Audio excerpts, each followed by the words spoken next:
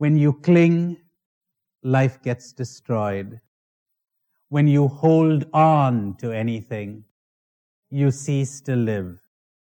It's all over the gospel pages. And one attains this, my dears, by understanding. Understand another illusion, that happiness is not the same as excitement. It's not the same as thrills.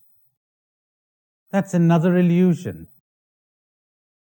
A thrill comes from the fulfillment of a desire, of a craving.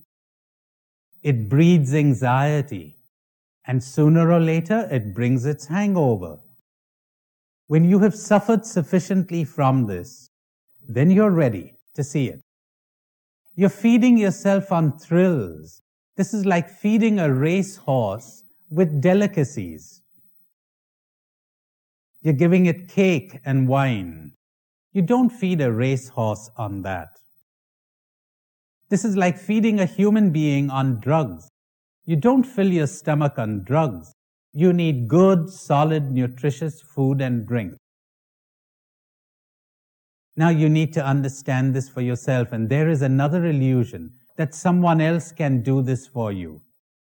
That some savior or guru or teacher can do this for you. Not the greatest guru in the world can take one step for you. You've got to take it yourself. St. Augustine says so marvelously, Jesus Christ himself could do nothing for many of his hearers. That lovely Arab saying, the nature of the rain is the same, and yet it produces thorns in the marsh and flowers in the garden. It is you who have to do it. No one else can help you. It is you who have to digest your food. It is you who have to understand. No one else can understand for you. It is you who has to see. Nobody can see for you. And if what you seek is truth, then you must do this. You can lean on no one.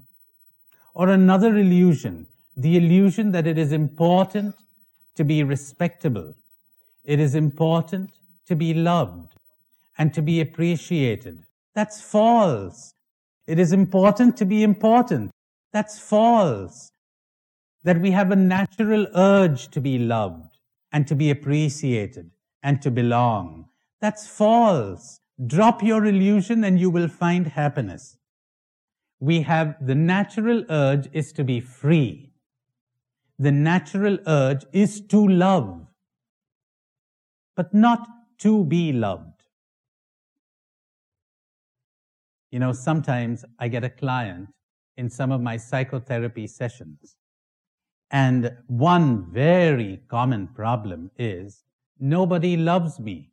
How could I be happy?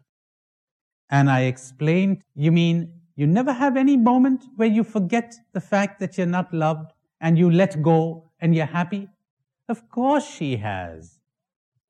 She goes to a movie and she's all absorbed in the movie, and it's a comedy and she's roaring with laughter, and in that blessed moment she's forgotten to remind herself, nobody loves me, nobody loves me, nobody loves me, nobody loves me, and she's happy. Then she comes out of that theater with her friend, and her friend goes off with her boyfriend, her own boyfriend, and this girl's all alone, and she thinks, all my friends have their boyfriends. I've got no one. I'm so unhappy. Nobody loves me. This is like in India. Lots of our poorer people are beginning to acquire transistors, which is quite a luxury. Everybody got a transistor. I don't have a transistor. I'm so unhappy. But until everybody acquired a transistor, you were perfectly happy without one. Until somebody told you that you wouldn't be happy unless you were loved, you were perfectly happy. You become happy not by being loved, my dears, which means by being desired, by being attractive to someone. That's what you mean by being loved. You become happy by contact with reality. That's what brings happiness. By a moment-to-moment contact with reality. That's where you find God. That's where you find happiness. But most people are not even ready to hear that. Another illusion, the belief that reality, external events have the power to hurt you, that other people have the power to hurt you. They don't. It is you who give it to them.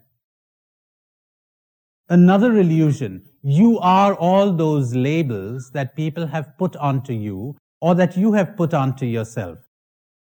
You're not. You're not. So you don't have to cling to them. You know, the day somebody tells me I'm a genius and I take that seriously, I'm in big trouble. Can you understand why? Because I'm going to be tense now. I got to live up to it.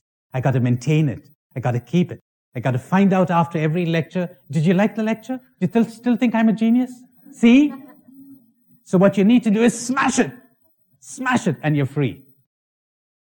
Don't identify with those labels. That's how he experienced you at that minute. Are you a genius? Are you a nut? Are you a mystic? Are you crazy? Does it really matter? Provided you continued to be aware and you continued to live life from moment to moment. How marvelously described in those words. You want to know who the mystic is? You want to know who the awakened person is? Look at the birds of the air. Look at the lilies of the field. They do not toil. They do not spin. They do not gather up into barns. So why are you anxious? Can you, for all your anxiety, add a single moment to your life? Why bother about tomorrow? Is there a life after death? Will I survive death? Why bother about tomorrow? Get into today. As someone said, life is something that happens to us while we're busy making other plans. Live in the present moment. Now, this is one of the things that you will notice will happen to you as you're coming awake. You are living in the present. You are tasting every moment as you live it. Another fairly good sign. You're hearing the symphony, one note after the other.